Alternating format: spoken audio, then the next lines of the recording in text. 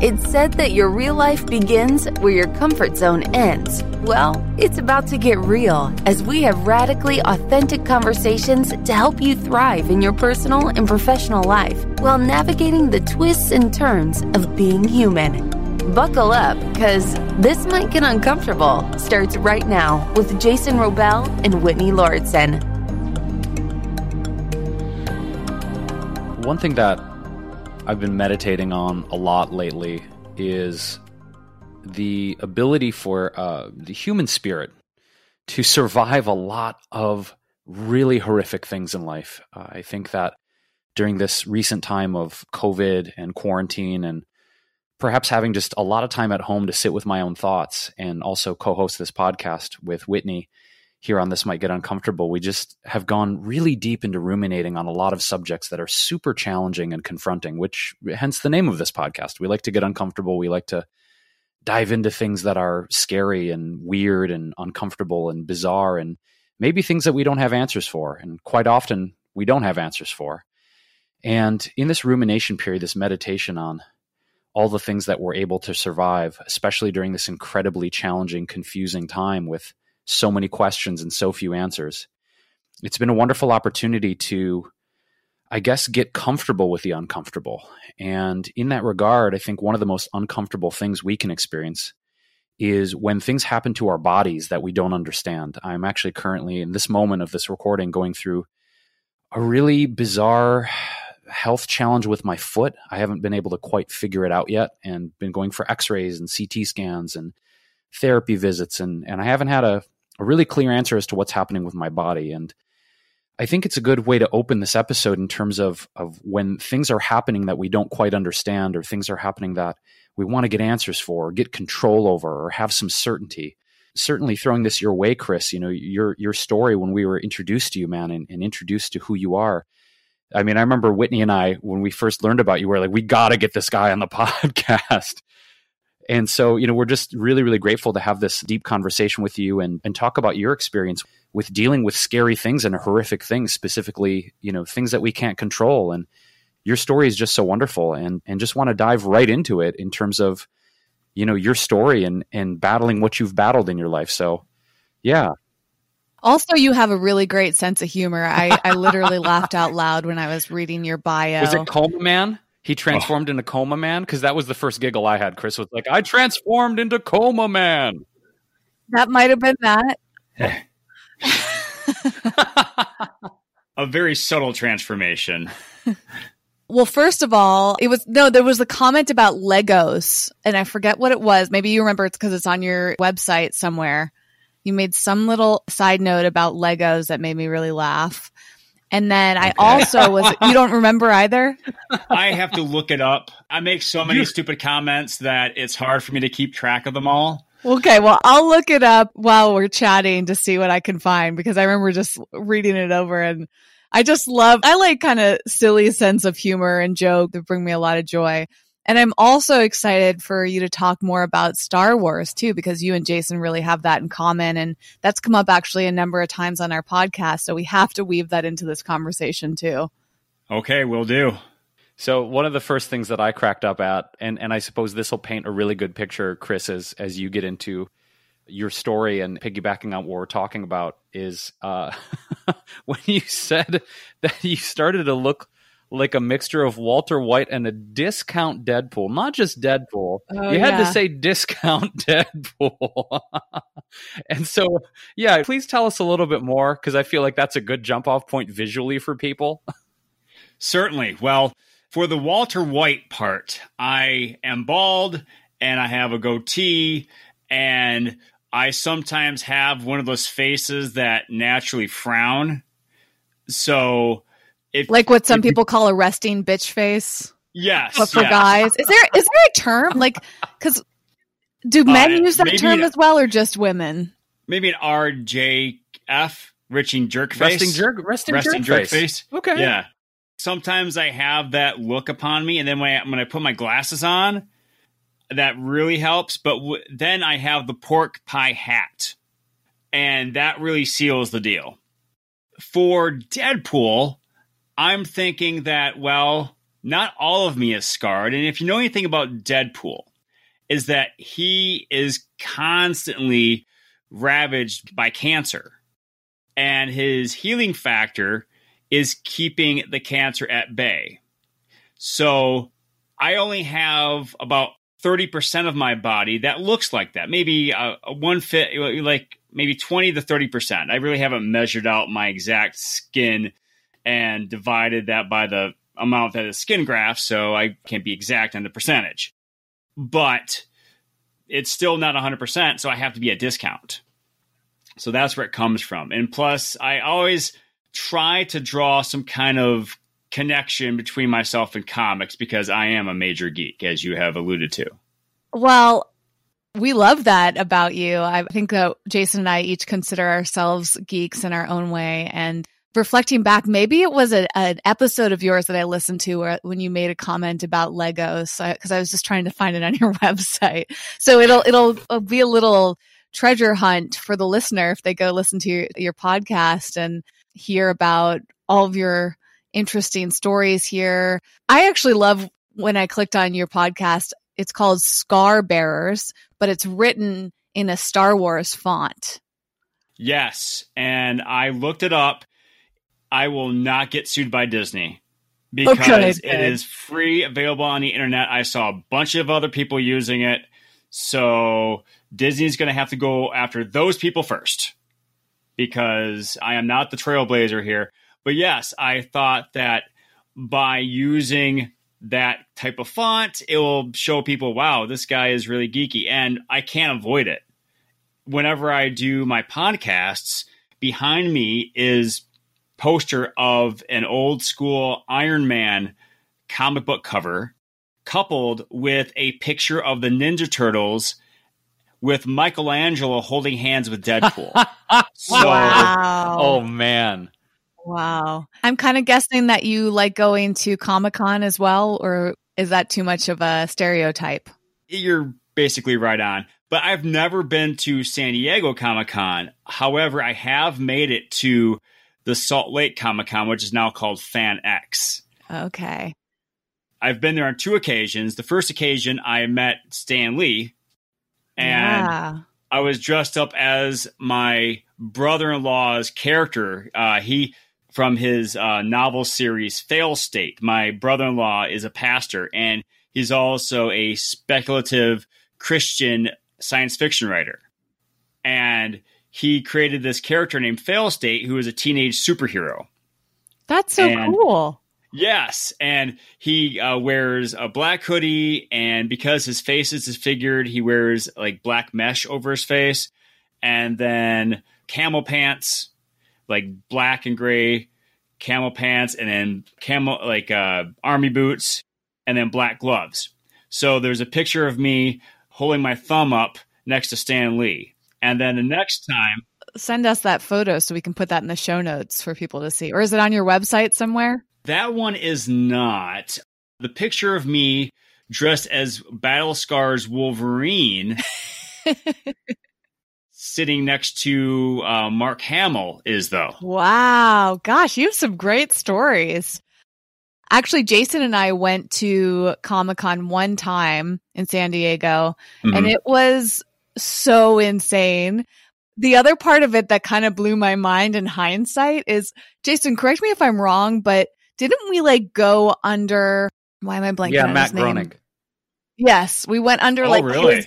his not team, but his company or something. We had to use fake badges to get in, but wasn't it under Matt's team? Do you remember the details of that? Really quick backstory. So I became acquaintances with his girlfriend at the time, who's now his wife, Augustina, and was doing some work with her, health coaching and stuff like that. And she would randomly start to invite me to, for instance, the 100th episode party for The Simpsons, or not the 100th, rather. It was 300th, 500th. I can't even remember. She would randomly invite me to stuff. So one year she's like, and she has one of the most adorable acts. She's like, Jason, I have these extra passes. Do you want them? And I was like, yeah, I'll take the extra passes. So on the sly, Matt's wife, Augustina, would just kind of throw me some passes to some cool events sometimes. So I think we did, Whitney, have different names on our badges. I don't think it was our names. I think I was someone else completely. But yeah, I mean, Chris, that experience was like, I had been to smaller Comic Cons in the past, like Detroit, Chicago, but this was, my God, the number of people, the number of booths, the number of panels. It was like, by the end of the day, we were wiped out. We were eating Mexican food and we're just like, oh my God, that was crazy. And it's cool because at the time, the entire city was kind of taken over by this event. And it's just like tons of people. And there was all these exhibits set up. Like I remember they had one for The Walking Dead and they took over like a ballpark or something, I think. Okay. And then they had one for Ender's Game. They had a huge exhibit for Ender's Game when that came out. I just remember it was just like so incredible. But, you know, what's interesting is I wonder what events like that will be like moving forward, because will we ever have an experience where we're that close to people again? It feels like too far-fetched to believe we will never have that experience again. But I'm just kind of curious how long it'll take us to start to gather with as many people all in one place. What do you guys think? It will probably be maybe a couple years, but you know, once science catches up to the issue and we have, you know, some kind of vaccine, we will get back to that. You know, it may not be exactly like that, but if you look historically, you know, at the 1918 pandemic, they were able to get back, and they were roaring in the 20s a couple years later. So, you know, we just have to let science work its, you know, do its course, and you know, hopefully people will be smart and do what they need to do to let science figure it out, and we'll be good to get our geek on in mass quantities. Now that song's in my head. Get your geek on. Get your geek on. Yeah. I feel like that's such a wonderful loop back, Chris, to the beginning of this conversation, because I'm sure some of the listeners are probably like, why? What's with the Deadpool conversation and the superhero talk? I feel like we've teased it, but you bringing up science, I think an interesting way to kind of give the listeners more background as to what we're referring to and what we're teasing them about. So you're the first person, Chris, that I've ever had the pleasure of connecting with. You know, I heard of bacterial infections doing, you know, major damage on people's bodies and flesh-eating bacteria. You're the first person, spoiler alert, that we've ever had the chance to really talk about who has survived and thrived through this. So will you give us, obviously people can go to your website, which we will link to in the show notes to get your entire backstory, but my goodness, necrotizing fasciitis, is that correct? Is that the scientific term for what you experienced? Give that man a Cupid doll. Yes, that is it. Some people struggle with saying necrotizing fasciitis. Yes. So this was literally flesh-eating bacteria. Okay, yes. So I'm just going to let you take it from here because my mind is already like, whoa. All right. So in March 2015, I was helping my wife get our 3 kids into the van so she could take them to their respective places. My oldest son was going to kindergarten and our twins were going to daycare. And my wife is a high school teacher here in town, and so she drops them off. And I stay at home and teach online. I am a middle school special education teacher for an online school. And so I was flying my younger son, Seth, to the garage, and we're going back and forth flying like you do with a 2-year-old.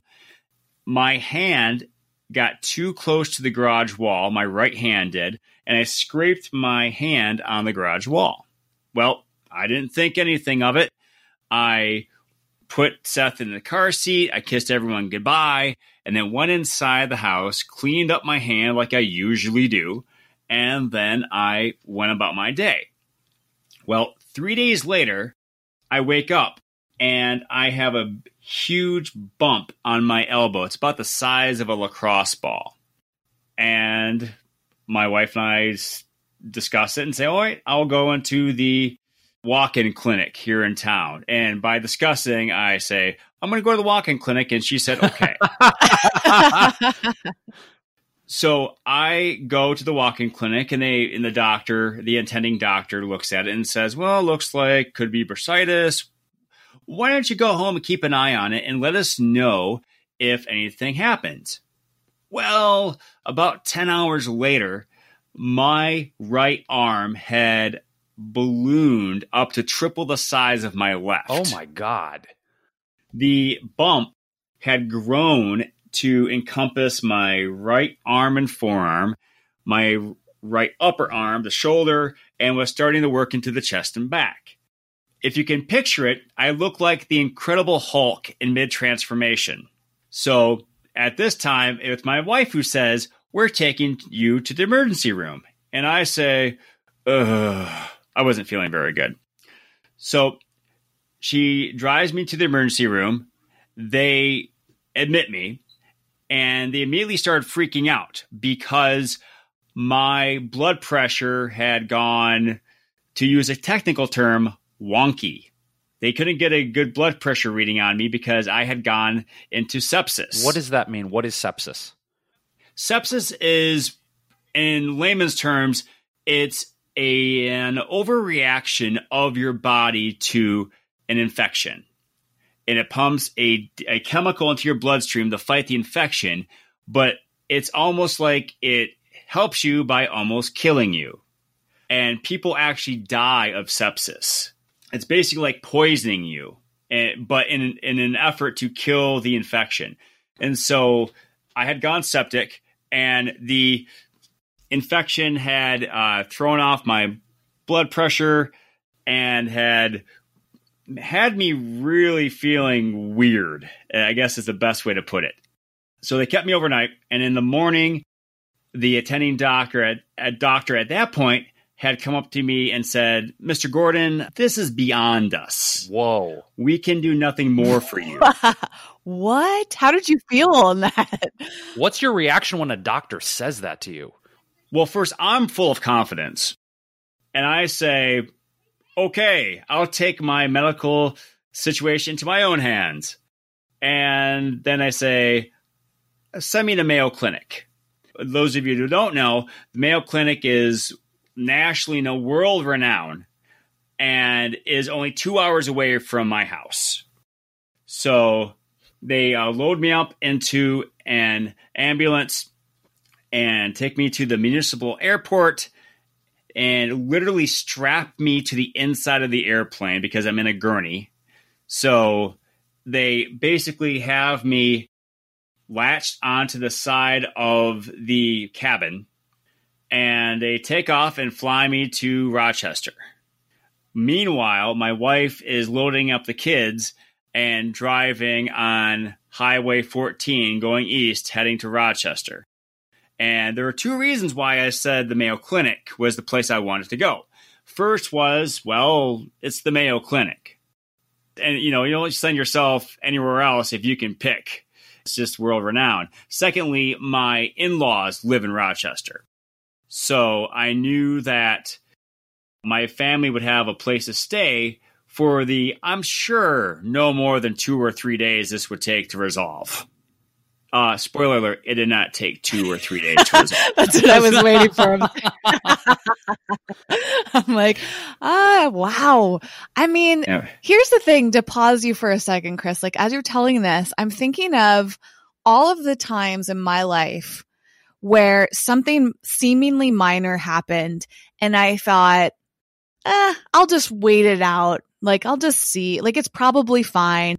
And it reminds me of two things in particular. One was and I feel really lucky now as you're telling this story. And again, even like pausing you for a second, and I'm sure the listener is also reflecting on their medical experiences. For me, what came up was that when I was traveling in Greece, I got scratched by a cat.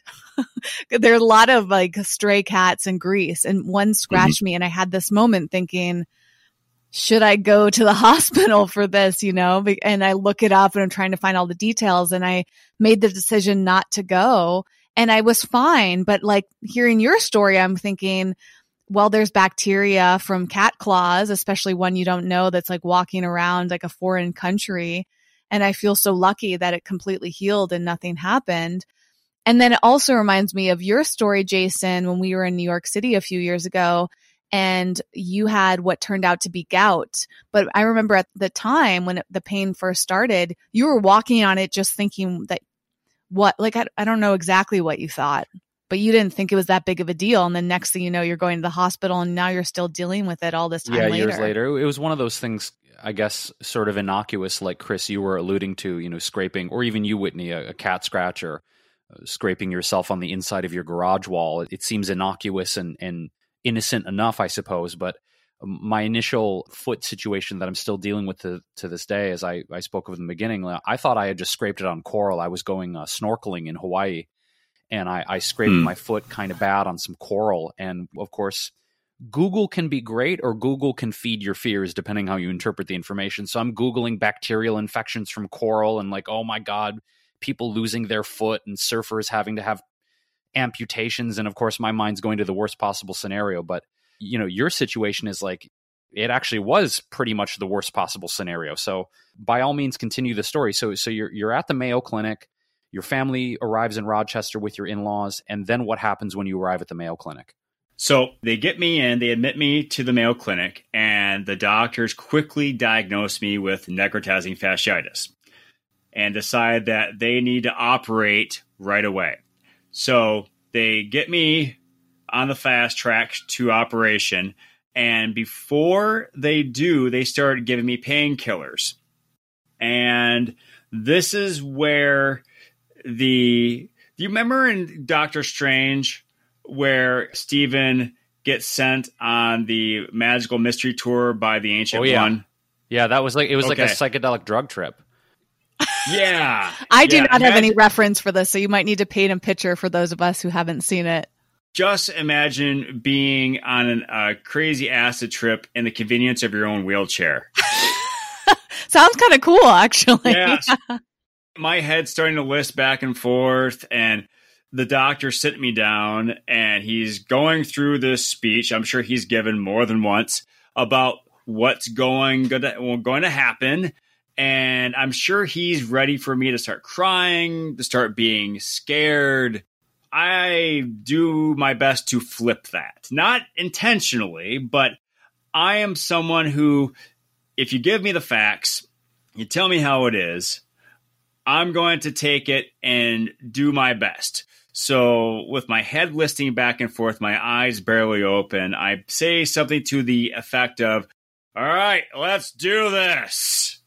It's really funny to see a surgeon subtly freak out because his reaction was one of subtle surprise because he was not used to people reacting that way. But I was thinking subconsciously, well, if I'm going to die, I have nothing else to do than the surgery. And if I want to live, I should be a cheerleader for it. Wow. Yes. Wow.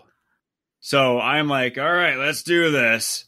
And that's the last thing I remember for 5 days. They had me in. To this day, you don't even know what happened in those 5 days? Like, aside from what people told you. I was in a coma.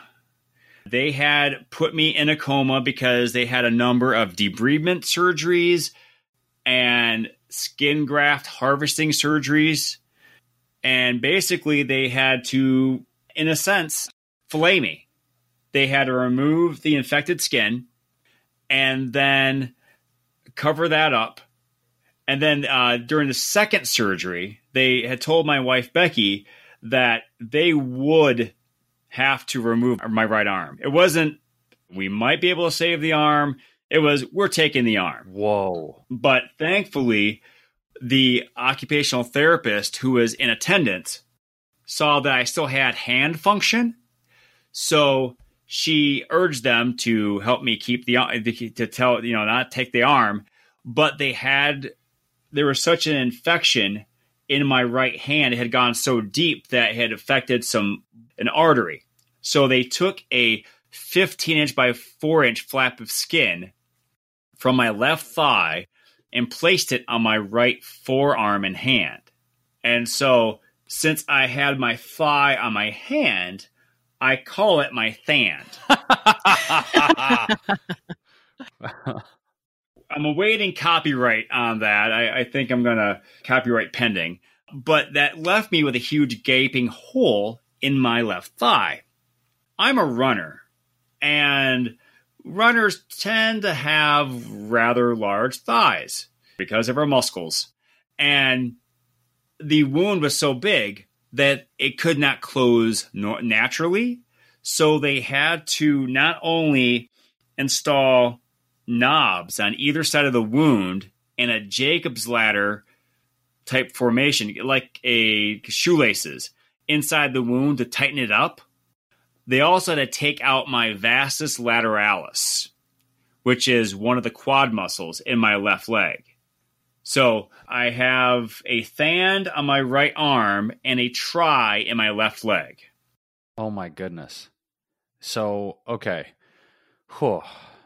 To go back really quickly though, Chris, before we continue, how is it that they're able to fillet you, as you said, my goodness, what a description, and through all these procedures, stop the bacteria from spreading throughout other parts of your body? Was it a combination of extremely aggressive antibiotics plus these surgical procedures? Or how exactly did they stop it from continuing to spread?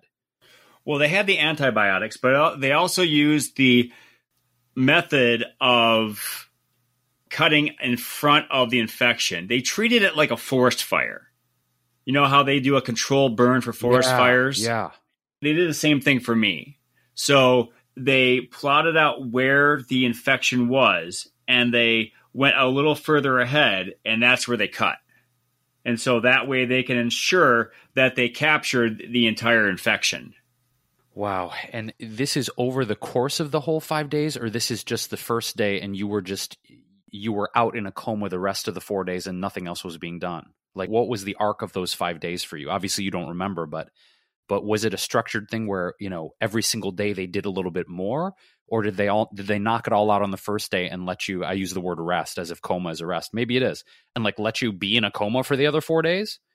They spent the first few days, 2 or 3 days, with the debridement processes. And then they started the skin graft surgeries for the balance of the coma. And so I should mention that with the thand, it was, since they were taking a large flap of skin from one part of my body and placing it on another, they had to make sure that blood flow was occurring in that thand. And so they had to hook up a special wound vac to make sure that was, clear and, there's nothing getting in there. And they also had to take a daily heart rate readings. They had to make sure that they're getting a pulse, basically. They're taking a pulse on my right arm to make sure that there was blood flow. And they would do it very much the same way you would for an ultrasound. What was your experience waking up from a coma? What was your first thought? What went through your mind when you woke up from that? Why was I at the bottom of this water slide, and why am I throwing up green liquid? Wait, what made you think of a water slide? Well, there was so much green liquid coming out of me because of the CT fluid they used to take pictures that I literally thought I was at the bottom of a water slide. Wow. And just the stuff was I was covered in it. Oh my gosh. I'm sure from the outside observer, I also looked like they were filming Exorcist 4. But I just had all this stuff coming out of me. I was confused. I was angry because I had no idea what was going on. My brother, who had flown in from Muskegon, Michigan, almost left because he doesn't like dealing with me when I'm angry, much less angry waking up from a coma. So you actually felt angry as in confused and angry, or uncomfortable anger, or what type of anger is it? Just wake up. Why am I throwing up? Why am I in this situation? It took me a little while to settle down, but eventually I did. Don't know if I apologized to that nurse I upset. I don't remember. And how about your wife? What's going on for her, and what was her experience for that 5 days of you being in a coma? I will be spending the rest of my life trying to make up for that, because apparently it was somewhat stressful. I am speaking in a state of understatement. Like I mentioned, my brother had flown in from Michigan to help Becky out with the kids and also to, prepare for the worst, basically. At one point, I had less than a 30% chance of survival. So, wow. And why was that? Because of how did they determine that, and how far into that 5 days were they thinking this? I don't exactly remember when they thought it was 30%. I think it was during the first couple of days. But, because the infection had gone basically to the base of my neck. And it also was creeping into my chest. They had to take a nipple off. If they were in, say, a nipple tax, I'm going to save so much money. Wait, they had to remove a nipple completely? Yes, my chest is constantly blinking and winking. Oh my goodness. Yes. Wow.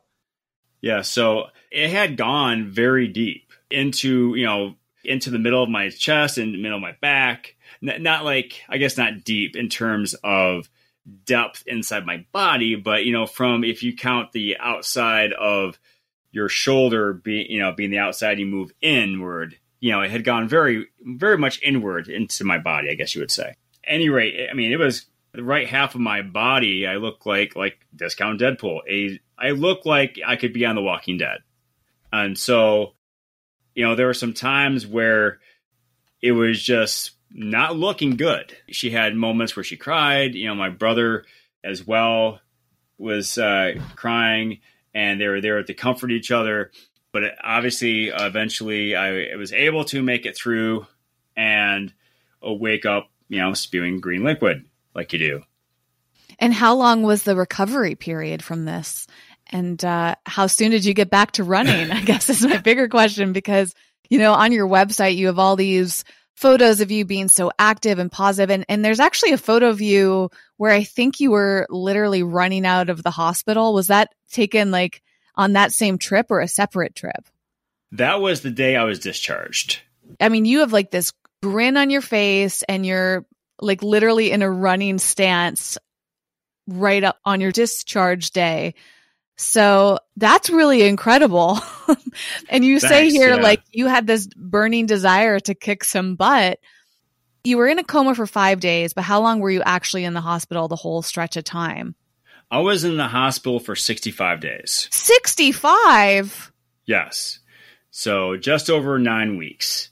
And just a side note before I forget, those running shoes I was wearing, I ordered in the hospital. Wow. As motivation to get back to running. Wow.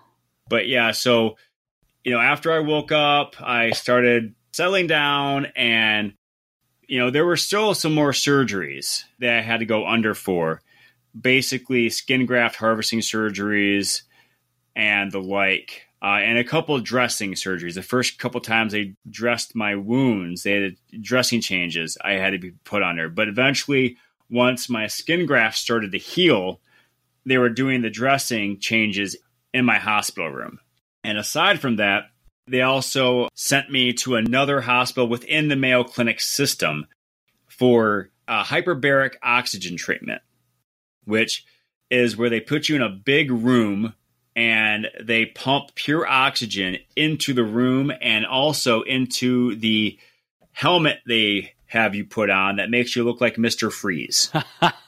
What is the purpose of saturating you in that kind of hyper-oxygenated environment? What does that do to the healing process for your body? It exacerbates it. It really speeds it up. I guess exacerbates has a negative connotation, but it accelerates the healing process. And so what they would do is they would take me by ambulance from St. Mary's Hospital, which is the name of the hospital I was in, to Methodist Hospital, just a few blocks away. And they wheel me in, they get me checked in, and after a few minutes of waiting and taking my name and going through the regular protocol for safety, they would wheel me into the big room. It was basically the size of a bus. It had two main sections with a bathroom in the middle. And they had lazy boys all throughout the area. and 2 45-minute sessions. Usually what I would do is I would take a nap, because I'm not sure if you know of anything about the healing process, but when you almost die and you have been filleted, it takes a lot out of you. And so naps are very nice, I found out. And so that's a great place to nap and slurp down some cranberry juice, which I had a craving for apparently in the hospital. And I did that for 15 sessions. It's interesting to me that I've never done hyperbaric oxygen, and Whitney and I being such fans of wellness and health and healing, one of the big reasons that we do this podcast. But in all kind of like the alternative healing modalities, Whitney, I've actually never done an oxygen chamber. Have you? Have you ever done that before? I mean, who hasn't done one, Stop Jason? it. I'm just Stop. kidding. Yeah, you I really have not. are living in the dark ages. Please climb out of your rock, What's this Jason. guy doing? Join the rest of us. You on. call yourself a wellness guru. Actually, you don't. It's not something that has really crossed my mind much. I haven't even done cryotherapy yet, so I'm a little behind myself.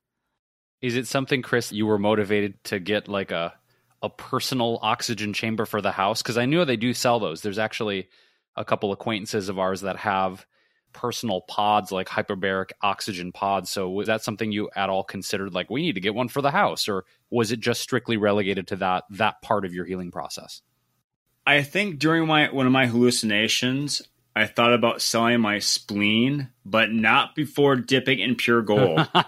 Is that how much they are? Just for the added benefit. Is that how much the oxygen chambers are? They're a little expensive. Got it. Yeah.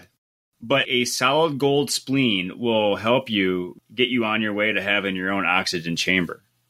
Okay. I don't know how I know this. I just do. It's, well, there's a black market on the internet for anything, even gold-plated organs, gold-dipped organs. So you're in your rehab process, and when you are actually able to start moving your body again and your discharge day, what was the process in terms of PT and getting mobility back? And I suppose going from a quadricep to tricep in your leg, what was it like kind of relearning your body's obviously different. It's a new body. What was that like for you? Was it frustrating? Was it scary? Were you just fully determined? What was the emotional, not just the physical part of that, but what was the emotional part of that for you with the therapy afterward? Well, I was in physical therapy up until roughly Thanksgiving. What had happened was, after I was discharged, I experienced 3 more weeks of home therapy where a nurse would come to my house. The first 10 days were at my in-laws' house, and then my dad drove me back home here to New Ulm, and then I finished out the balance of the days with my home hospital, my home medical center. But the nurses would would dress the wounds, and then a PT would come by and run me through some exercises. And then after that 3 weeks, I would either run or drive or bike to the medical center to finish up PT. As I found out, the more warmed up the skin grafts are, the more pliable they are, the more malleable. So they're easier to work out and get more flexibility out of them once I biked or I ran there. At the last day of my home therapy, I signed off on it. The nurse left the driveway, and then I ran and grabbed those shoes I ordered from the hospital. I put them on and I ran out the door. I headed to the office of our insurance agent, where a friend of mine was working, and she had gone through some health issues as well while I was in Mayo. So I went to see her, and then I headed back. And I remember this as clear as day. My watch informed me that I had to run a mile, and I said fudge, but not fudge, and I gasped for breath thinking I was going to die. I had forgotten I had not run a mile in 3 months. Wow. Your body will let you know if you have not run a mile in 3 months, let me tell you. But luckily, I was only like a block and a half away from home. I stumbled back home, and even though I was feeling like utter crap, I was thankful to get that first mile under my belt, because I needed to do that in order to progress. As they say, the first one is usually the worst one. And it definitely was in my case. What's your emotions at this point? Are you like, okay, this is just part of the process? Are you feeling frustrated with your body?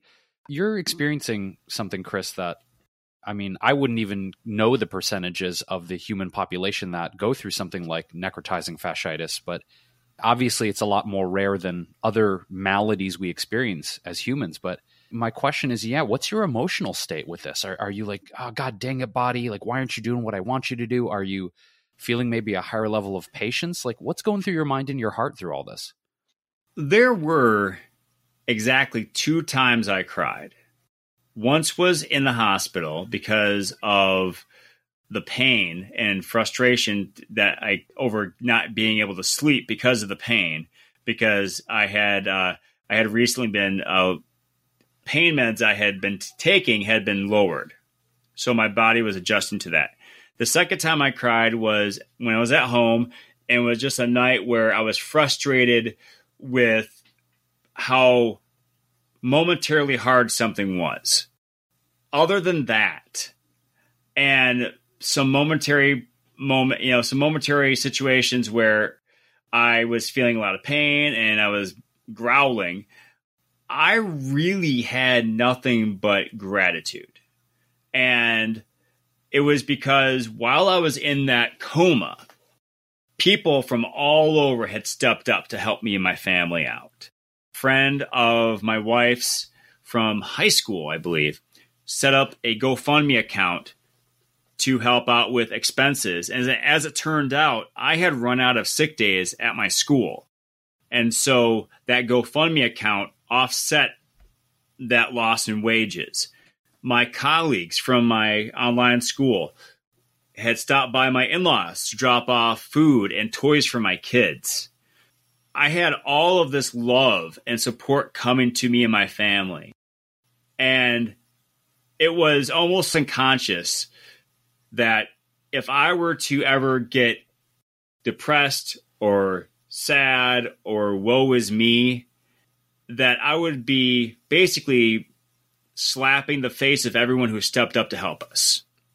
So while there are some times that were tough and sometimes they were difficult, I never really wallowed in it because I had survived. And not only was I surviving, but I was able to get back to doing what I had been able to do before.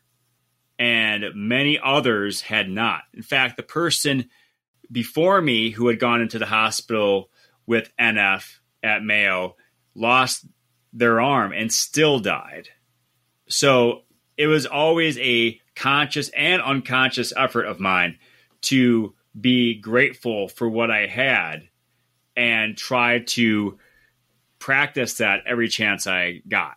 Right. I think that's one of the most beautiful lessons that you could have for yourself and to share with others. And I'm so grateful for you being that reminder, because it's interesting to me how in general, we still struggle to be grateful for things. And for you, Chris, have you always found yourself a really grateful person? And did this experience shape that in a different light for you? Did it like make it easier for you to be grateful, harder for you to be grateful? Is it like an ongoing reminder for you to be grateful? Like, how has your relationship with gratitude changed through this, if any? Well, that's a great question. Actually, it has urged me to become a professional speaker.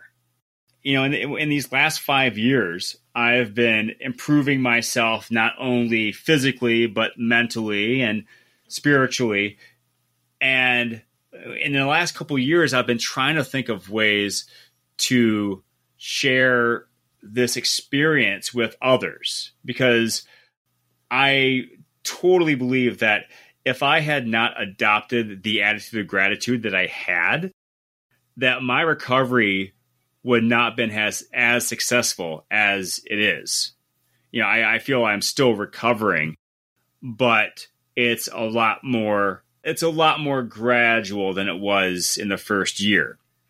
And so starting in January, I've been reaching out to places to speak to people, especially students and other groups, about how and the attitude of gratitude can not only be used to improve, someone's own life, but they in turn can use it to improve others. Absolutely. That actually reminds me of an upcoming episode we have on this show with a woman named Keisha who has muscular dystrophy. And her story is also incredibly inspiring. And after we finished recording that, Jason was reflecting on how she was reminding him to be grateful. And maybe you can expound on that a little, Jason, as well. And also, I'm curious too, Jason, for you, you've had sleepless nights over pain as well. So as Chris was talking about this, I remember that night where your gout got so bad, like you literally didn't sleep. You just sat in a chair all night, and we were traveling. And my heart went out to you, Jason, for spending the whole night just suffering and not knowing what to do. I think you were crying a lot too, if I recall, and it was really tough to witness that for you, Jason. So I'd love for you to speak on what that experience taught you, and also what you've been learning with your recent challenges with gout again. Yeah, I think it's interesting. I've noticed that there's a tendency, I think, for myself and maybe other humans, that there's almost an amnesia of what we have survived and what we've been through. And with particular health challenges, I think that it's, for me, I suppose, the frustration of not being able to figure something out or find a solution and have something that persists for years and years and years, that you're like, okay, I got to figure out this puzzle. I haven't figured it out yet. But, I also feel like pain is almost like a teacher in a way, because I've noticed, this was actually a few weeks ago, I noticed that during one of my sleepless nights where my foot was in pain, I noticed that this was really interesting psychologically. There were moments that I noticed my foot didn't hurt. It's 3 a.m. and I'm tossing and turning, and the painkillers aren't really working that I'm using. And I remember there were moments that I couldn't feel any pain. And for some reason, something in my brain said, focus on those moments. So it was really interesting. I'd never been able to do this before psychologically, but I was focusing only on the moments where the pain would recede in my foot. And I decided to get really present to those moments. And that's been really interesting to notice that I've been practicing, instead of focusing on the pain, focusing on the moments when I'm pain-free.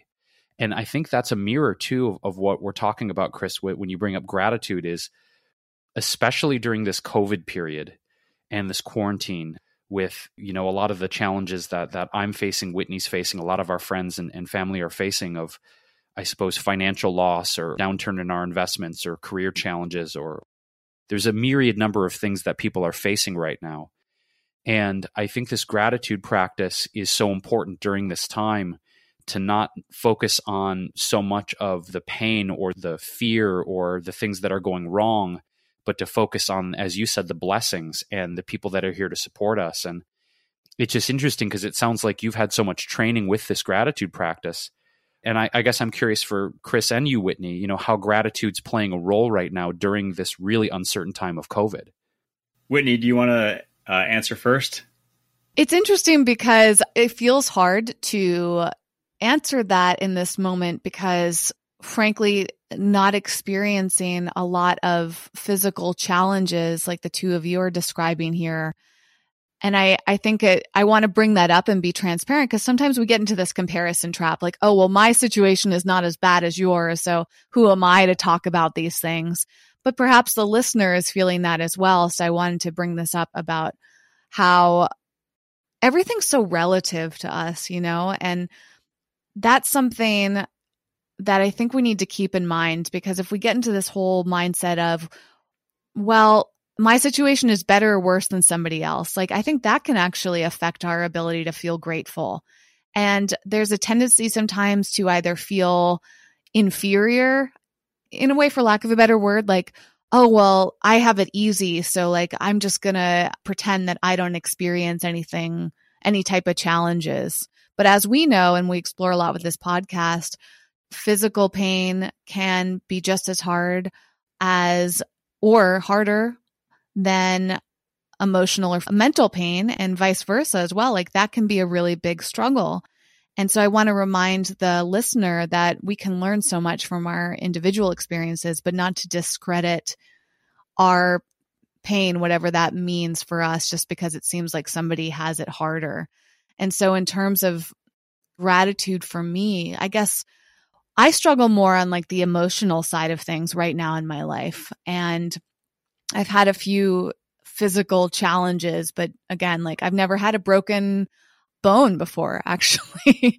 I've sprained my ankle and I had surgery a few times, and that's pretty much it so far in my life. And who knows what life is going to throw my way over time. But when I think about gratitude, it's really helpful in moments where I'm facing anxiety or low feelings, or maybe also catching myself not like being tuned into how wonderful it is that we are alive. You know, your story here, Chris, is a great reminder in that sense that, you know, you at one point you had a 30% chance of living or a 30% chance of dying.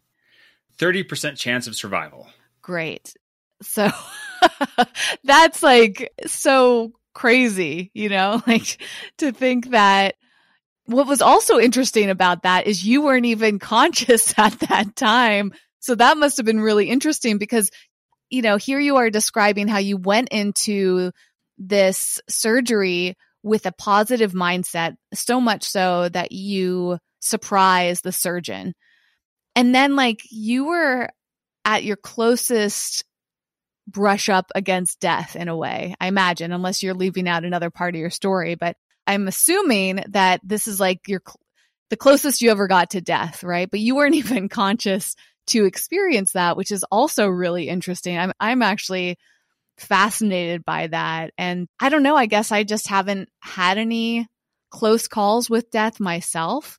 And like just being aware of that helps me feel grateful for that, of like looking back over my life and recognizing like I haven't actually struggled that much. And again, it's not like a comparison game. It's more just thinking, I'm just grateful to be alive right now. I'm grateful to be healthy. I'm grateful to be talking to the two of you. I'm grateful to be learning lessons. And sometimes just simply being aware of our privilege and whatever that means for us in our lives is a way to be more grateful versus taking it for granted. So that's part of my point here too, is I don't take for granted my health. I don't take for granted the fact that I haven't had any of these challenges that you two are describing here. But I could easily take it for granted if I wasn't paying close attention to my life. And so that's a long answer to share with you that whenever I'm feeling my struggle relative to my life, simply just paying attention to all of the wonderful gifts I've had in my current state of being, and recognizing that, similar to what you were saying, Chris, like just the gift of being alive and not being so afraid of death because we can't control it. And even if it doesn't feel like it's looming over us in the time that it did for you, Chris, where you could have never woken up from that coma, you know, and you went in with as little fear as you knew how to keep away from your mindset. I think each of us could be brushed up against death at any moment. You know, there's all sorts of freak accidents that could happen to us. We have no idea, no control, and no timeline. Like, we just have to take each breath and moment as a beautiful thing. And having conversations with people like you, Chris, are a reminder to keep being aware of that. And yeah, it's just super interesting to listen to your story here. Oh, well, I greatly appreciate that, Whitney. And so when I think about my gratitude practice, I think about when I started feeling it in the hospital. And it wasn't not like I said, while I was laying in my gurney, all right, I'm going to start being grateful. I just started thinking about all the good things I had. And it wasn't just the big things. It wasn't just, I'm grateful to be alive. I'm grateful for my family. I'm grateful for my job and my colleagues. And not that by the tone of my voice, I hope you don't think I'm discounting any of those. But I think when we talk about being grateful, we think about, oh, the big things. I was thinking about how I enjoyed watching the first season of Daredevil on Netflix. I was thinking about how I enjoyed my first of 3 protein shakes every morning. By the way, there is such a thing as too many protein shakes. Don't we know it? But at the time, I really appreciated them. I made it a practice to think of all the small, seemingly insignificant things in my life that I appreciated and I liked. Because if I like them, I'm obviously grateful for them.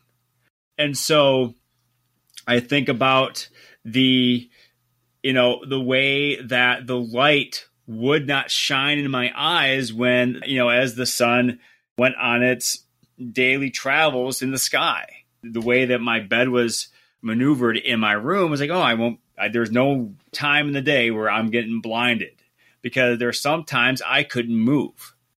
I'm grateful for the rotations where a nurse I really got along with was on, and, she would come in and we would chat about things. And so I really try to impress upon people, especially people during my speaking engagements, by looking at the small things in life that you can enjoy. You find that you develop a more intimate sense of gratitude than if you try to look for all the big things. Because sometimes it's the big things that go away a lot faster than the small things do. By looking at the little things you have in your life, you find that, wow, there are actually a lot of things I have to be grateful for.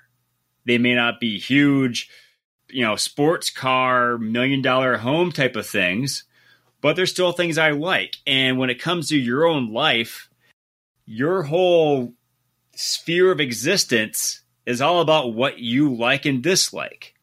If you like more things than you dislike, then you're doing pretty well. I really love that, actually. It's such a lovely way to put things into perspective, because I think that we are often kind of programmed to want all these big things all the time. And Jason and I talk a lot about this, like this mentality of what it means to be successful and what it means to be happy. And as I mentioned, this whole idea of comparing our lives to one another can actually be really detrimental. But part of your point, Chris, is so lovely, because you were going through, and you have been through, something incredibly challenging that I'm sure affects your life on a daily basis. But it was the small things, like what shows you liked and what foods you enjoyed, that really have made a difference in your life. And I think that we can never hear that enough, because we're constantly battling with messages of you're not enough, you don't have enough, you're not good enough, you need more. It's all about like keep striving. And to me, when I hear you talking about that, it's like, I'm grateful for the coffee I get to drink every day. Like I love having my coffee and I look forward to it, and it brings me so much joy. And I love watching my favorite show, like you're mentioning, Chris, and those moments of when the movie that you've been waiting to see finally comes out. Like all 3 of us can geek out over the new Star Wars movie when hopefully we get another good one. But like looking back on those moments, I don't remember. I mean, I actually am also grateful for those wonderful memories of seeing one of the Star Wars movies for the very first time, and the excitement that I felt in those times I shared with someone like Jason of going to the movie theater, and just the anticipation, like that still lives in my body. So I can even be grateful for the things that I've experienced in the past. And those things I feel like just don't often get discussed. We kind of move past those things, or we could very easily just experience it and then it's over. And I enjoy that process of being grateful for those past things just as much as I am grateful in the present and grateful for the anticipation of the future. I love it when after something happens a day later, a week later, a year later, whatever it is, that I can still look back and say, wow, wasn't that amazing? I'm so grateful I got to do that. There's, I'm not sure if you know of Brendon Burchard. Yes, we both love Brendan Burchard. He had a podcast episode recently where he talked about this, like, I can't remember the exact name of the episode, but he talked about the past and how one part of it is having is like you have acceptance of the past and having satisfaction for, that things may not be perfect, but they're good and you're satisfied with what you're doing, but you can do better. And then having nostalgia for the past. And while not everything was perfect, but you think fondly of the things that were good. And by doing that, you can then move forward and have more positivity in your life now. And so I totally agree. We'll find that episode, so we'll link to that in the show notes. Do you know if that was a new episode of his or a one that he was resharing? Well, when you find it, send it to us, and we'll put it in the show notes for the listener. And if you have not visited our website before, everything we're talking about today will be linked for you to easily reference. Our website is wellevator.com. It's spelled WELLEVATR.com. If you go to the podcast section and find this episode, we'll link to the Brendan Burchard episode. We'll link to other podcast episodes that we've referenced of our own, Chris's podcast. Everything is going to be there along with the transcript of this episode for you to easily go back and find moments that you want to re-listen to or reread or quote or however you enjoy going through the notes of what you've taken in. Here's my question for both of you, Chris and Whitney. In terms of the specifics or the mechanics of your gratitude practice, have they evolved over time in the sense of some people like to, perhaps during their prayer or meditation time each day, go over a list in their mind or give thanks verbally for the things they're grateful for? Other people, like I had a gratitude journal that I kept by the side of my bed, and right before I would go to bed each night, I would write down 5 things that I was grateful for and then why I was grateful for them. So I'm curious how that's evolved for both of you over time. And right now in this moment, what is the framework or the techniques that you have in your personal gratitude practices? Well, actually, for a little while, I was using Brendan Burchard's High Performance Planner, which is lovely. And we'll link to that too for anyone who really enjoys like journals and planners and that kind of a nice template that you can use each day. And one of the things that Brendan has in there and really encourages people to do is to reflect on what went well each day. And the planner is really helpful. Have you used that, Chris? Do you have one of those planners? I actually do. And I started a while ago reusing the pages. Like I went through the entire planner and then I started using a different writing utensil to reuse the pages. Oh, cool. That's actually very smart and eco-friendly too.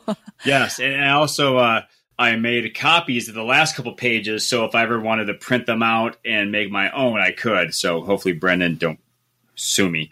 But yes, short answer, I have used it. And then in terms of, what you guys are doing, do you incorporate meditation, prayer, any kind of verbal gratitude practice? Is it more of a thing that you recite inwardly? I mean, or is it just the journal, or is there anything that's an addendum to that? Well, since I'm constantly looking for speaking engagements and I'm actually working on my own program based on gratitude, I'm constantly thinking about, the concept. And sometimes when I am working on something, and I'm especially on the program or on my speech, I just take a quick assessment. Okay, what do I like around here? And I think about, I like how the earbuds my wife got me quickly connect to my phone, and how the little pod they come in charges them up without me having to plug it in. And so I routinely just take account of all the little things I like at a moment's notice. My family and I, we commonly pray at dinner and, other special occasions, but it's just more of a ongoing practice throughout the day, kind of fluid. But when I do use planners that have prompts like that, I definitely use them and try to fill them up as much as I can. I find that conversations like this really help with me staying aware of things like that, because it's so easy to slip into just going through life and going through the motions, basically, or not taking that moment to pause. I find that yoga is really helpful for me too. I see it as a moving meditation, and there's so many meditative elements of it. And it's all about focusing on yourself for that period of time and working on your physical, emotional, and mental state. And so having a regular yoga practice is helpful. Taking walks can also be a moving meditation. And I listen to a lot of different audio tracks, whether it's music or meditation guides or sounds like binaural beats or certain sound frequencies that you can listen to. Those I'll actually put on my headphone when I'm working or when I'm reading, when I'm meditating, when I'm sleeping. And those really help me as well because they calm my whole body down and allow me to be more present and like calm, relaxed. And just simply through the process of that, I think it tunes me into that awareness and I can become more present. And that helps me do things like stay grateful. I also find in moments when I'm feeling really tense, if I can breathe through it and use that amazing practice of breath work, then I'll just kind of feel like more joy and positivity. And that will often help me shift. Like sometimes it's like the polarizing effect of feeling really angry about something. Can I shift that into feeling grateful instead? Feeling sad about something, can I shift this into gratitude, right? And just like noticing those intense emotions, oftentimes the opposite or the kind of like solution to them is gratitude. And I think I've just trained myself over time to do my best to get grateful during any moments of struggle.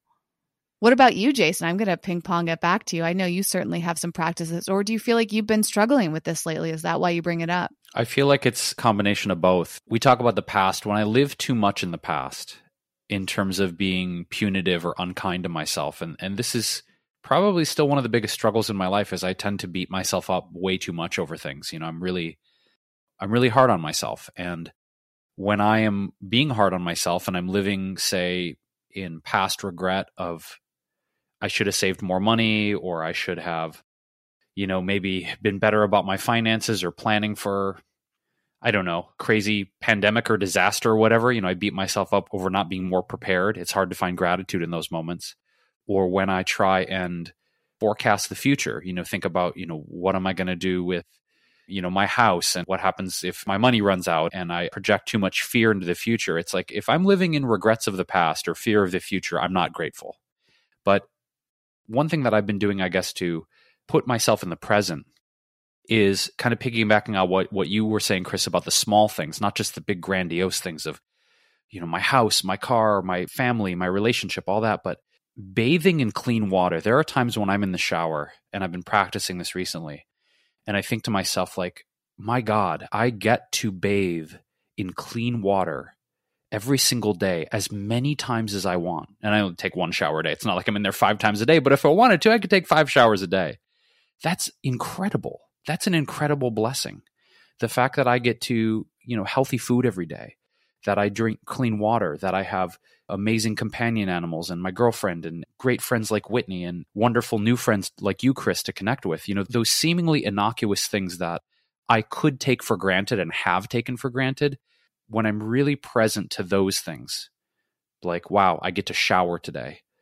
The regrets of the past or the fears of projection to the future, those don't exist in those moments because I'm just feeling so much gratitude. I mean, there are times where I will cry in the shower, not because I'm upset, but just because I'm so happy that I get to clean my body every day.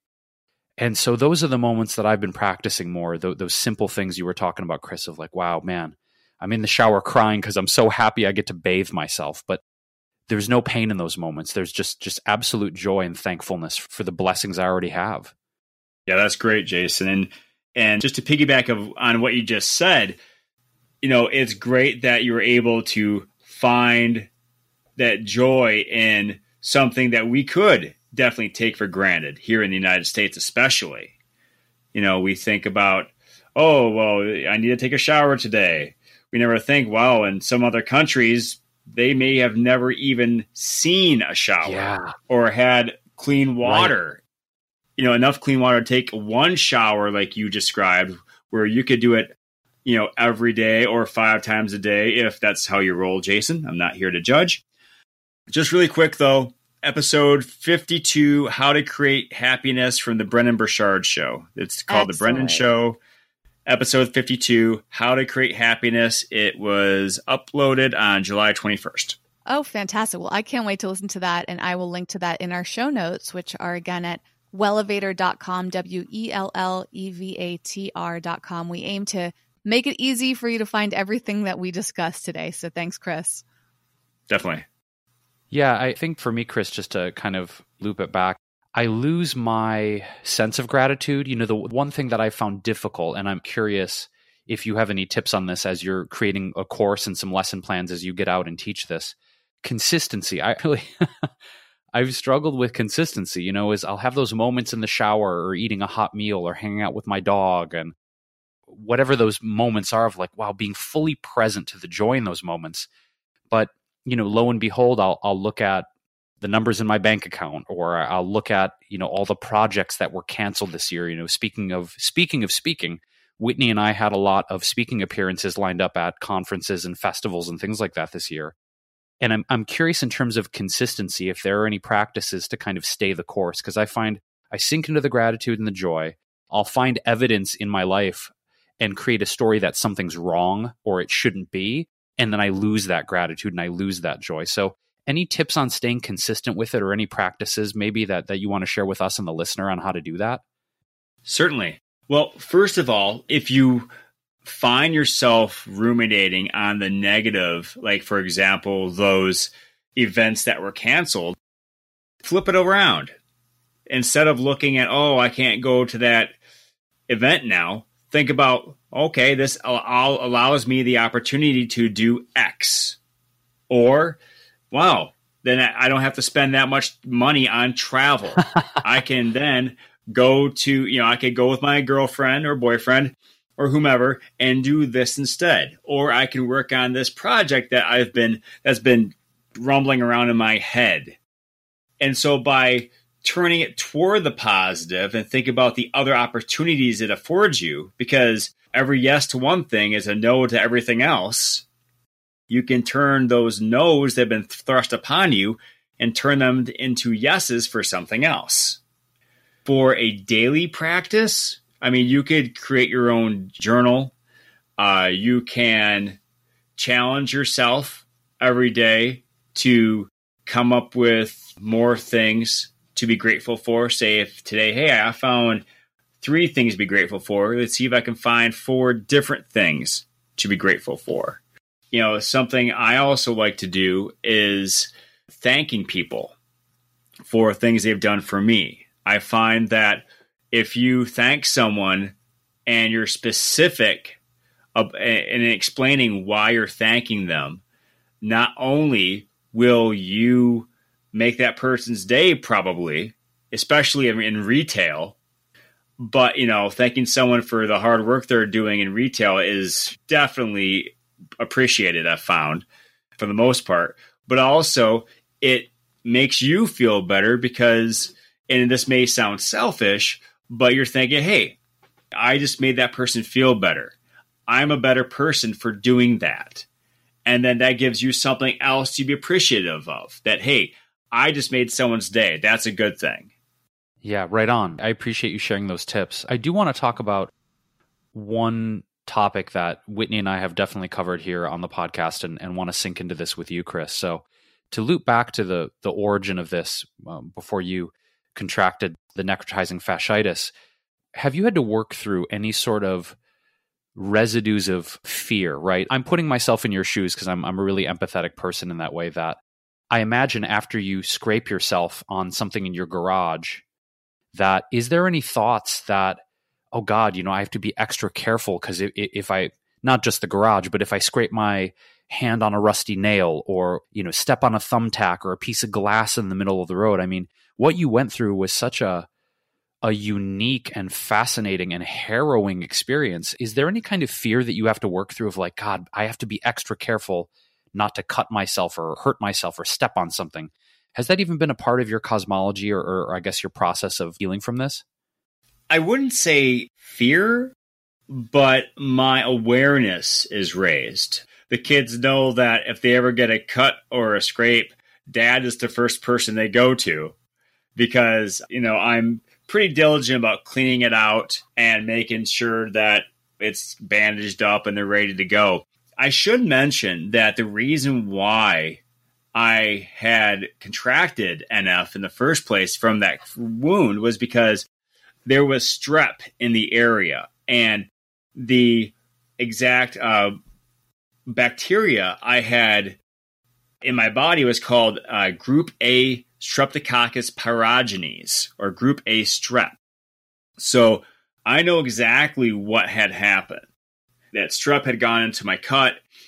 And so having that knowledge, makes it a lot easier for me to handle things than if it were just like I got a paper cut and my arm blew up. So having that knowledge really dissipates the fear. And so I am not someone prone to anxiety or feeling overly fearful about situations. I mean, last week I was, I was slalom skiing behind my brother's boat. And next week I'm going to be on a high ropes course, with a friend of mine. I consistently take my students rock climbing every year. I am not someone prone to, fear. I am just a little more aware of cuts when they come by, but I take care of them and I move on. Right on. That's really nice to hear, actually, because I was wondering the same thing, Jason. I'm really glad that you brought that up and wondering like what your relationship was with your kids and like, do you get nervous every time that something happens to them? And, it brings me back to what I was saying towards the beginning about when I got scratched by that cat. It was like, was I a little too nonchalant about it? I mean, I certainly was nervous in that moment.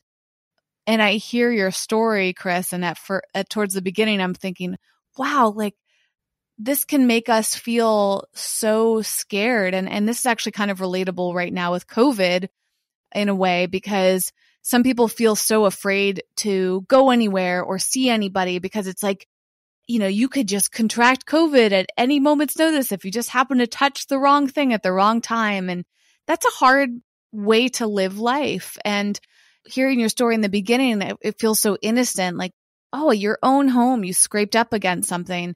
So I'm really glad that you gave us that context of what was going on.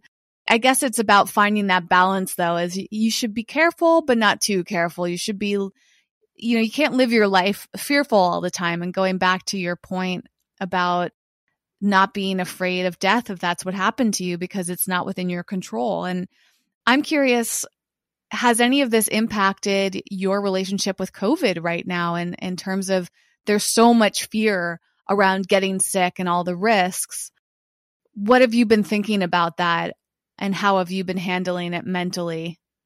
I feel that my experience with NF has really set me up for success in dealing with this whole pandemic, because I know what it's like to be quarantined. I know what it's like to be sectioned off from my family and kept indoors for months and weeks at a time. And that mental toughness has really helped me deal with, having to put on a mask to go into a store, or having to stay home from an event that I really wanted to do, because there were things I really wanted to do when I was recovering in the hospital, but I couldn't do them. So I thought, okay, well, I'll look forward to the next time. And so I feel that while I probably wouldn't want to relive the whole experience of being in the hospital, almost dying and being filleted like a fish, I'm happy for the mindset it has given me going forward. I love that. And all jokes aside, I also feel like you're the type of guy that's like, well, if I have to go through this again, I have to go through this again. And I think that's really admirable as well, as you seem to be taking life in stride in a really inspiring way. And it's no surprise that this is turning into a motivational speaker career for you. And I think that you have a really helpful message to share as that ongoing reminder for others, and using yourself as an example and helping people understand that they may not go through what you went through, but they can still learn from your lessons and apply them to their lives. So thank you so much for sharing that with us today. It's been just super interesting. And I love the way that you speak about it in a fun way. Like, you make it less scary. And I think that's really important too, especially for anybody with kids. As I listen to you, you're a teacher and a father. And actually, one more question for you, Chris. I'm curious, did you become a teacher as a result of your kind of like childlike wonder that you have? Or is it part of being a parent that shaped that? And lastly, I also think it sounds like you've been teaching online for a long time. So if you have anything to share about online teaching and your perspective about the school system, I'm curious about that too, because that's ongoing topic of maybe not debate, but like it's a challenging subject matter right now. A lot of people struggling to understand like how to be a good parent during COVID and tough times like this, and deciding what to do with the school system right now with online teaching or going back in person to classes. So anything that you want to share about those subject matters, I'd love to hear. Yeah. So I became a teacher because adults suck. When I finally decided that I was going to be a teacher, I told my old band teacher that I had in 7th and 8th grade, and that's exactly what she said. She goes, "You know what, Chris, you're going to be a good teacher. And teaching is great because working with the kids is awesome and adults suck." So I always think of that. But I always think that I feel I've always had a really good way of relating to kids.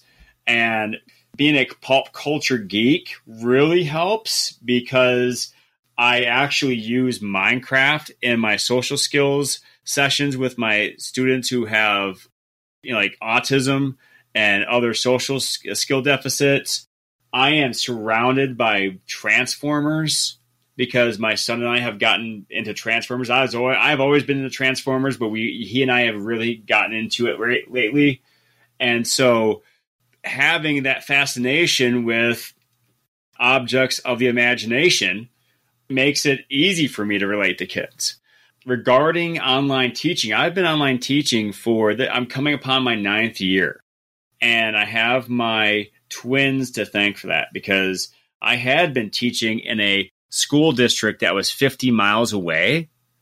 And at that time, my wife and I had one kid. When we found out that we had twins on the way, I started looking for other jobs. And I was really sad because I really liked where I was teaching. But at the same time, I also wanted to live with a happy wife. And being gone 2 hours a day just for the drive alone was not conducive to that. So I eventually found a teaching job in the only public and unionized online school in Minnesota. It's called Minnesota Virtual Academy. And I've been teaching there for 8 years, like I said. My outlook on online teaching is a little different than what everyone else is seeing because our curriculum is made for online teaching. We may occasionally have books that align with the curriculum, but the curriculum is made for online delivery. And we have systems in place that make it optimal for us to teach in this regard.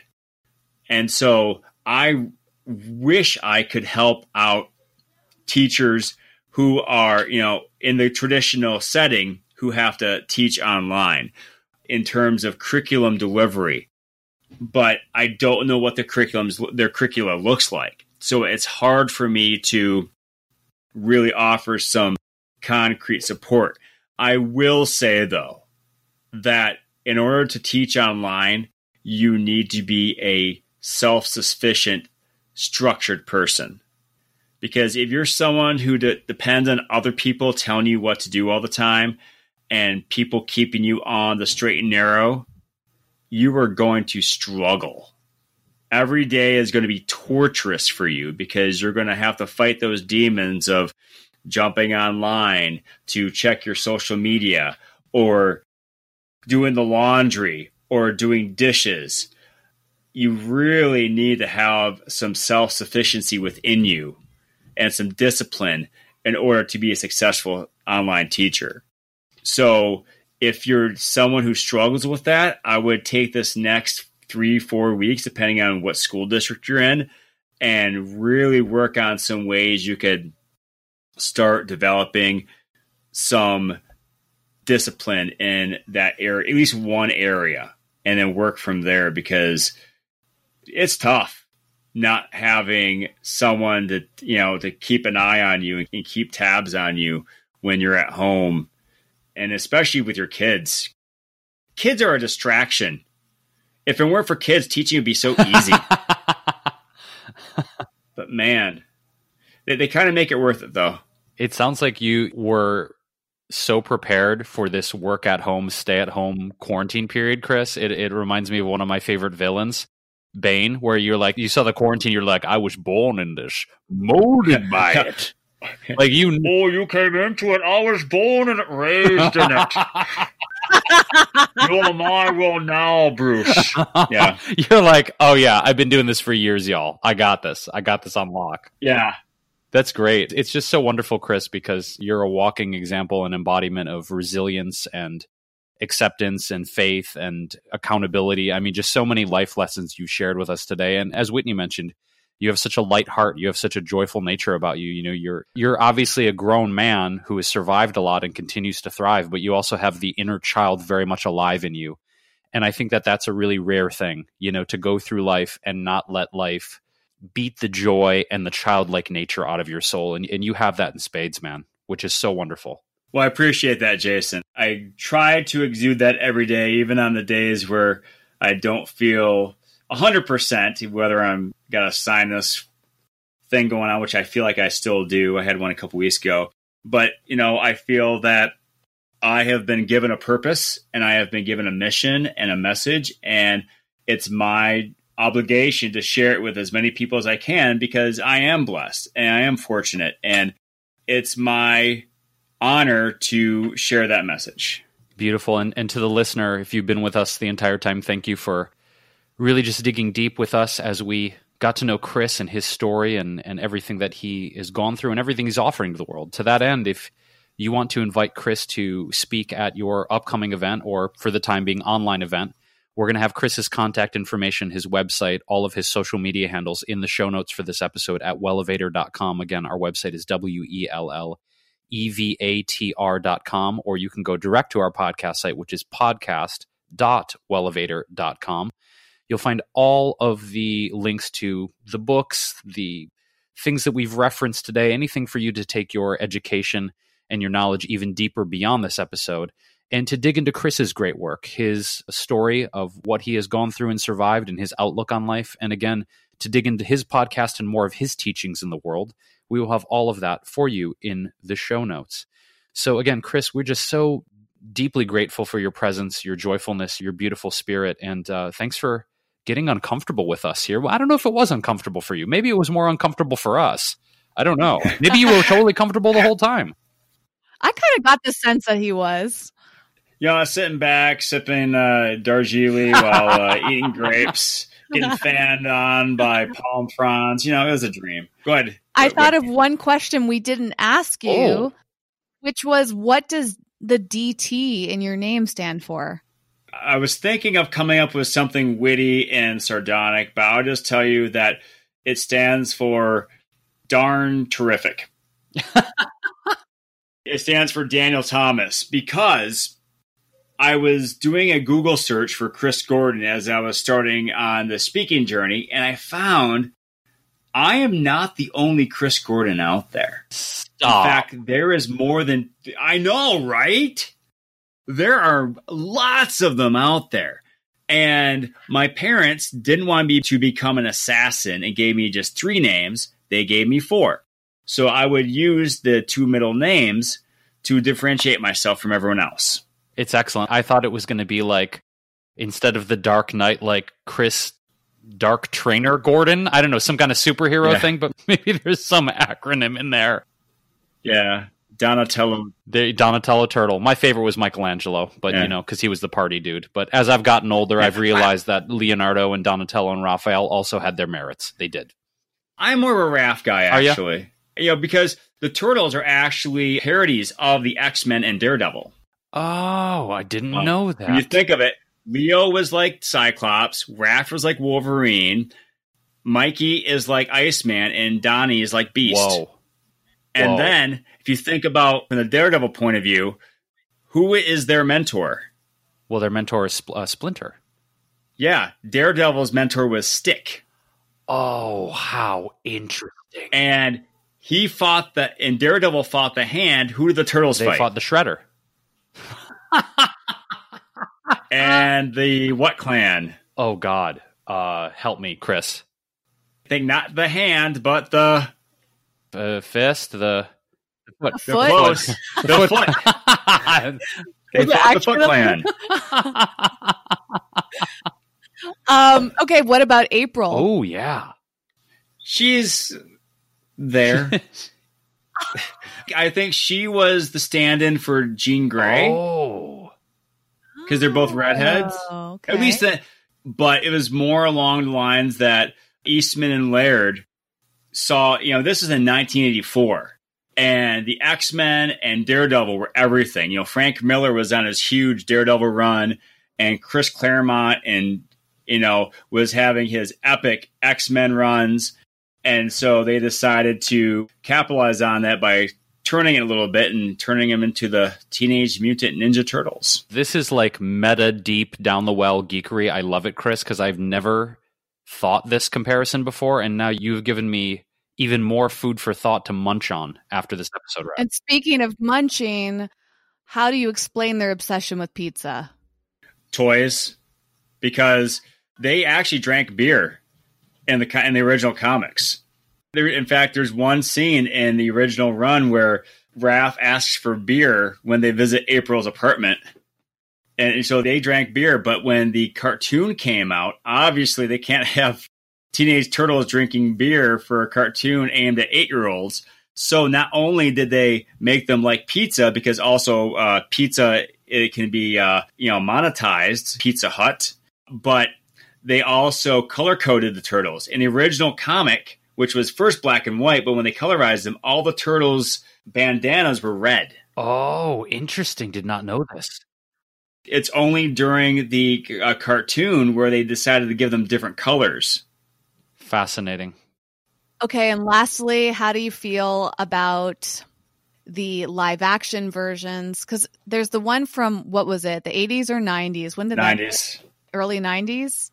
Which I think we all probably share some nostalgia for that, especially when Vanilla Ice was... oh, no. I have cast that away from my memory. I do not like that. Why? Partially because, well, first of all, that song is horrid. Oh, ninja also, rap. When I was little, I guess it all depends how old you were at the time, but I look back fondly on that song. I'm not saying it was a great song, but it was a fond memory. But if you remember, in the second movie, they never used their weapons. Enough parent groups got all upset because they were using swords and sticks that they couldn't use their weapons in the second movie. Oh, they did a newer version with was it Megan Fox? Was she in Megan it? Fox as April O'Neil. Right. I have never watched those. Neither have I. I treat them as the new Transformer movies. I will never watch those. Dude, you know what? It's an unpopular opinion, but I gotta say, I'm so OG with the Transformers that I have not enjoyed the new Michael Bay series of movies. I have not enjoyed it. So I'm right there with you on that. No. I have heard, though, that Bumblebee is really good. And seeing the trailers, they go back to not from Bumblebee so much, but they go back to the Generation 1 design for Optimus. And so I do want to watch that eventually. But yeah, I would never forgive myself as a parent if I willingly showed my children those movies. You're a good man, Chris. You're a good man. Thank you. Thanks for listening and getting out of your comfort zone with us today. For show notes and more high-performance resources to help you thrive, go to wellevator.com. That's WELLEVATR.com.